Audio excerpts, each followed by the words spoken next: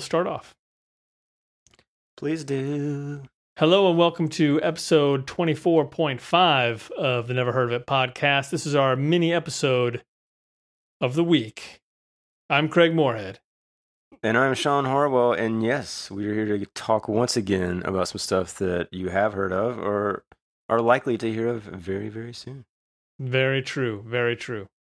As always, you can find us on the lines, neverheardpodcast.com. You can find us on Twitter at neverpodcast.com. Nope. You can find us on Twitter at neverpodcast. And you can find us all around the places that you go, places online that you go. Or offline. Or offline. Yeah. We might be there. You never know. IRL, as they say on social medias. So today we're going to talk about a couple quick things, and then we'll leave you alone.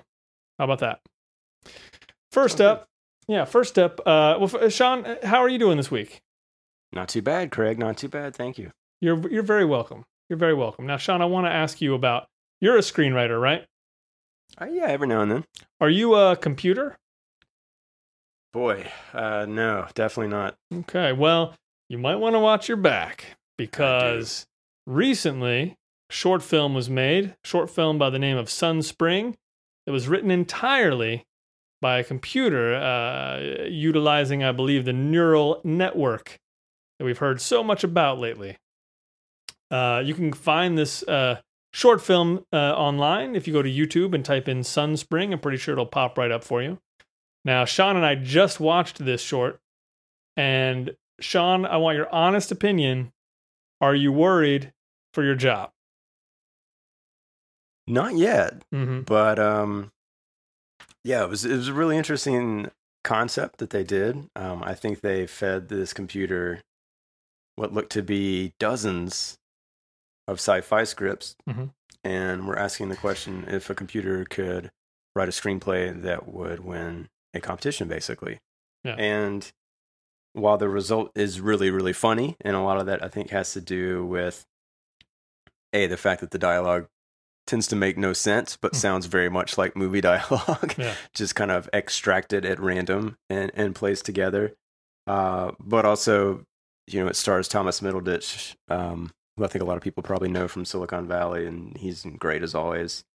And Humphrey Kerr and Elizabeth Gray, whom I don't know, but are also very good in this. And yeah, it's fun to watch and kind of cool how they made it. There's some nice little visual gags as well. But yeah, it makes no sense whatsoever. That's part of the joy of it. Yeah. And yeah, I think, at least for maybe another couple months, my job is safe. But yeah, it's an interesting question to ask, I think, and it's an experiment that I think they could look at as successful in a lot of ways. I do too. I mean, I actually didn't know the actor because I haven't seen the show yet. So I kind of went in not really knowing anyone. And certainly a big part of it is how they present that. I'm sure reading that on the page is just a mess. I'm not even sure how you would envision it. So a lot of that has to do with, the performances and everything. But what I found most interesting about it is, again, this thing was fed the Matrix movies, Existence, Solaris, War of the Worlds. Yeah, I mean, just every big budget and middle budget and some low budget sci-fi scripts. And somehow the movie comes out having almost nothing to do with anything sci-fi at all. I mean, at one point he has a laser gun, and another point he's like, has his back towards some stars. It's very not even absurd, just oh man, this is nonsensical. I'm so tired. I can't even think of the word. Yeah, I mean, exactly. So it's very abstract, but really after watching it, the feeling I have mostly is like that I watched a drama. Yeah. I mean, it felt more just like people having an argument. Clearly there was some sort of, the computer certainly brought out some sort of relationship thing at the end. And what's interesting about it is not that you can necessarily trust a computer the computer's word, I guess. But it's just interesting that this computer looked at all these scripts and said the strongest part of these are the characters and sort of the relationships. And it has nothing to do with anything blowing up or races to stop anything. It's like, this is kind of what it came up with.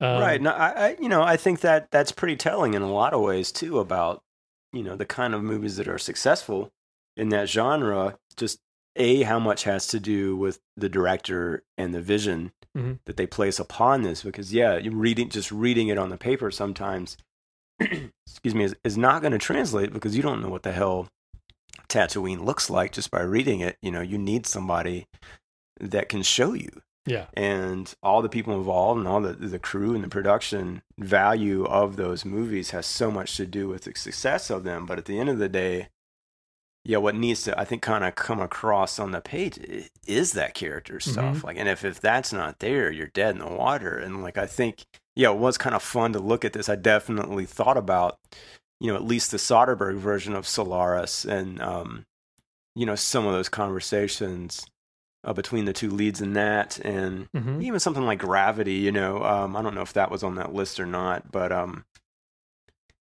it does seem like when you think about it, that is the stuff that kind of cuts through maybe in a lot of ways. I'm sure there's a lot of probably sci-fi fans who would scream in anger at that, and it's all about the idea and the concept and the what if of it all, but that is probably something that would be difficult to extrapolate from a computer, by a computer, I should say, right.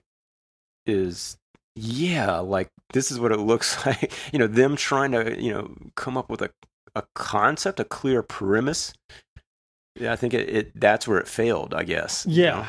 Well, and I would assume, I shouldn't assume, but I did anyway. I would assume that it's sort of looking at all these and finding the common ground. And that's where it's kind of picking its stuff out. Like, how, if this has more of this than that, I'm going to take this. Right. And so really, the thing it really would have in common is here are these characters. They have these interpersonal relationships. And, I don't know. It was very interesting. And there's one line that I don't know whether I should laugh at it for being absurd or that I actually really love it. But it was that thing, like he looks at me and throws me out of his eyes. Yeah. I was kind of like, man, that's kind of a good line. There's a couple lines that, that like on their own or in any kind of context that was in some way logical. Yeah. Would be great lines. But in that world, it just, it doesn't make any sense. Yeah. Well, I have some interesting news that I just came across. It's in the world of TV here. What got me excited is basically the headline is Dwight Yoakam to reunite with Billy Bob Thornton on an Amazon series called Goliath. What? And I'm seeing now, that this is written by David E. Kelly, and man, I love Sling Blade. So good. Yeah. And Dwight Yoakam, even in Panic Room, I think he's kind of the standout in that movie. I mean, he's such an interesting actor in the few things that I've seen him in. I'm excited about this. No, I love those two guys. I'm excited to see that. I had no idea that's what's happening. Man, I wonder if Billy will direct some of them, because it's been a while since I've seen a movie of his, and certainly would love to see, but be it TV or anything, just see him kind of hit another home run like Sling Blade. He's got some juice. Got some chops for sure. I read All the Pretty Horses recently. Mm-hmm. And I remember watching the movie a long time ago and not liking the movie, but now I can't even picture a single moment from the entire movie. And having read the book now, I'm kind of like, could that have been bad, or was I just like in a bad place? Because it feels like every part of that should have matched up beautifully. Yeah, that was adapted by Ted Talley, who did Silence of the Lambs, and obviously a very good cast. I think that just popped up on Netflix or Amazon, one of the two, within the past month. I'm gonna have to watch I was kind of the same way. I was like, I should watch that again, because all the people involved. Yeah, it's obviously some A-list talents, especially at that time. Yeah, no kidding. But yeah, I don't remember it being something that I loved by any means. Yeah, I'm wondering how much it was changed from the book, Mm-hmm. and maybe somehow it went astray, because I mean the book was wonderful to read. I loved it. Mm-hmm. So yeah, I don't know. I'm gonna have to go check that out again.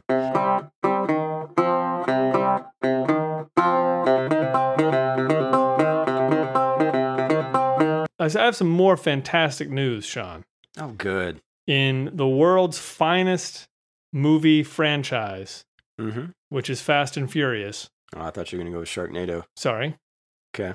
Not yet. I mean, they're only like 3 or 4 deep, right? I don't even know. This franchise has proven itself 7 times over, okay? And it's about to do number 8, and I'll tell you why, Sean, because Helen Mirren has now joined Fast and Furious 8.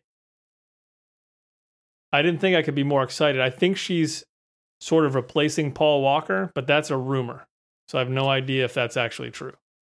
I can't wait to see her in a Scion. Yeah, my heart's Oh racing man, already. if she's actually driving a car, Oh yeah, nothing will make me happier. Please, She's got please. Yeah, Whoever's if they just throw her in there as sort of like the Moneypenny character. Oh yeah, no, yeah. yeah. Even if she's like a high-ranking government official who pulls them in and blah blah blah, and she's like they have funny scenes with her and The Rock. I don't want any of that. I want her in a car. I want a Helen Mirren car chase so bad. Yeah. Okay.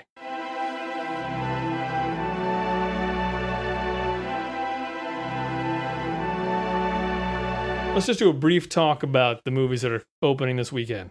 Okay. This July 1st weekend. Yeah, July. Oh my gosh. First up, the big one, the one everyone's talking about, The Purge election year. I don't know that is the case, Craig. Mm-hmm.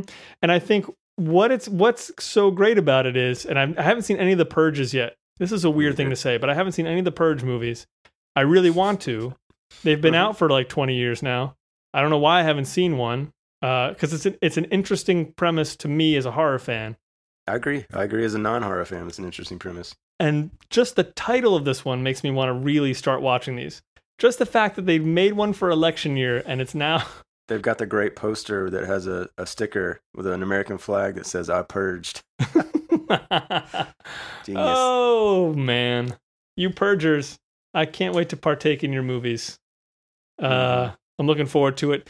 The next one, I just watched a trailer for this the other day, and I feel like no one's talking about this, but it feels like a really big movie, and I don't know why. I don't know. It looks like a movie that could be huge and wonderful. The Legend of Tarzan. Yeah, it's an interesting one. I've definitely heard from several people who have read some of the Tarzan books from years and years ago. Yeah. And that they're really, really good and really, really strong. And, he gets involved with the British military and all this kind of stuff. Like, It's not just completely jungle bound. And so I'm wondering if this is going to be a bit more in that vein, or at least hoping to launch the type of movie that could go into those territories. Right.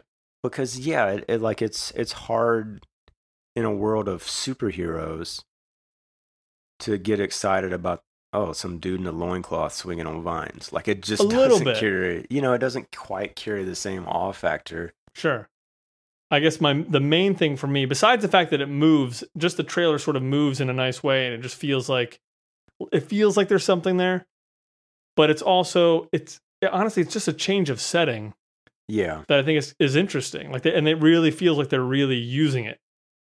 And so, I mean, if it's even a little bit good, it could be really interesting. So, well, it's got Margot Robbie. It's got apparently Samuel L. Jackson, Christoph Waltz are in this, so I didn't realize. But directed by David Yates, who did some of, I don't know if you've seen all his Harry Potter movies, but he did some great work on the Harry Potter. Yeah, there's really not a big slouch here to be had. No, and is it possible that it looks like he also directed the Fantastic Beasts and Where to Find Them movie that's coming out this summer as well, which, that would make sense. That's a huge... that's coming out in November, but what a year for him. Yeah, no kidding. Even if this one tanks, he's still golden. Oh, man. Yeah. That's how you do it right there. Okay, you know what? Actually, yeah. He has me interested in seeing this movie, so... Yeah. We'll go together. I agree. And then finally, probably the big, I don't know, big elephant. The biggest movie of the weekend would be probably the BFG, directed by Steven Spielberg, written by Melissa Matheson, from a book by Roald Dahl.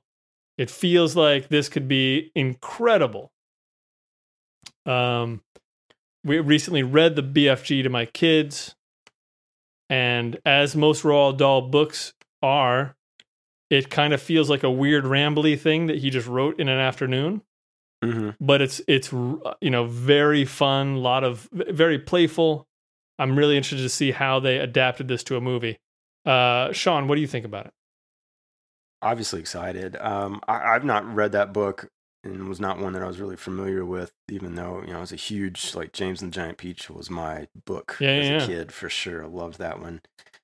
And, very obviously, like, Spielberg is a reason to go alone. Melissa Matheson, great. You got Mark Rylance, who did the motion capture, I think, of The Giant, and just won an Oscar for Bridge of Spies. You've got Jermaine Clement and Bill Hader, who are involved. Love both of those guys. So it feels like it should win, Yeah. I mean, it feels like there's no reason this should be bad. I think the early reviews have been really good. And I think it'll just be a question of, whether people go see this. And, that sometimes it's hard to predict those movies that are for kids that are not obviously for kids. And this one feels like it's not completely obviously for kids, which I'm happy about. Yeah. I mean, the trailer scared my little kids. I can say that. Yeah. I was going to say little kids, And there are bits of it that are very dark. I mean, as Roald Dahl does. Yeah. I mean, there are parts of this story, if they keep them, that are just, it's a very scary situation, but it's great. Well, I don't want to be the guys that do this every time we talk about movies coming out, because at the end of the day, I don't care. Right. But who do you think is going to take... Who comes out on top that week? And keep in mind, this is a week after the Independence Day sequel is out. Yeah. You got Free State of Jones and Matthew McConaughey Civil War thing, which I don't expect will necessarily blow away any of these movies. No. Money-wise. But is there a world where you see Tarzan coming out ahead of BFG, or you think no chance? I think no chance. I think what's probably going to happen is, Finding Dory comes out 2 weeks before. Yeah. So that's going to prime the pumps. That's going to make tons of money. And then it's going to be, hey, kids, guess what? It's a BFG. I think Tarzan's going to have a hard battle there. A hard battle. I'll be interested to kind of see how they advertise it. How they kind of position it beyond being sort of a period superhero movie. Because it's tough. I feel like to get the Planet of the Apes crowd. Yeah, exactly. I mean, who is it? You've got the Purge on the other end, which not a lot of people, not everybody wants to see. Right. Like that's going to be a little too dark for people. So maybe they will. I mean, action movie people who are tired of taking their kids to their kid movies, they can go see Legend of Tarzan. I'll be interested to see. I hope it does well. Yeah, I don't know. I think if Independence Day is not a complete stinker, I would say it's BFG, Independence Day, Tarzan, Purge. Yeah. Box office wise. We'll see. We shall see. And so shall all of you out there in Radioland. One other thing that lastly is coming out that week apparently is a documentary called Roseanne for President, which is about Roseanne Barr's 2012 quote unquote run. So, yeah, let's go watch that. Interesting. Also, I just watched the trailer for the De Palma movie, which I can't wait to see I'm very, very excited about. I would watch just about anything by him or about him. So, if you're looking for your audience, Brian De Palma industry, you found it. I think it's a larger audience than just you. And, I've already seen some good things about that doc. Yeah. And I can't wait to check that one out. Absolutely. All right, Sean. Well, that's all I've got. What about you? Me as well. And so I think we'll wrap this one up here, and we'll be back next time with another meteor episode to talk about your favorite movies that we never heard of.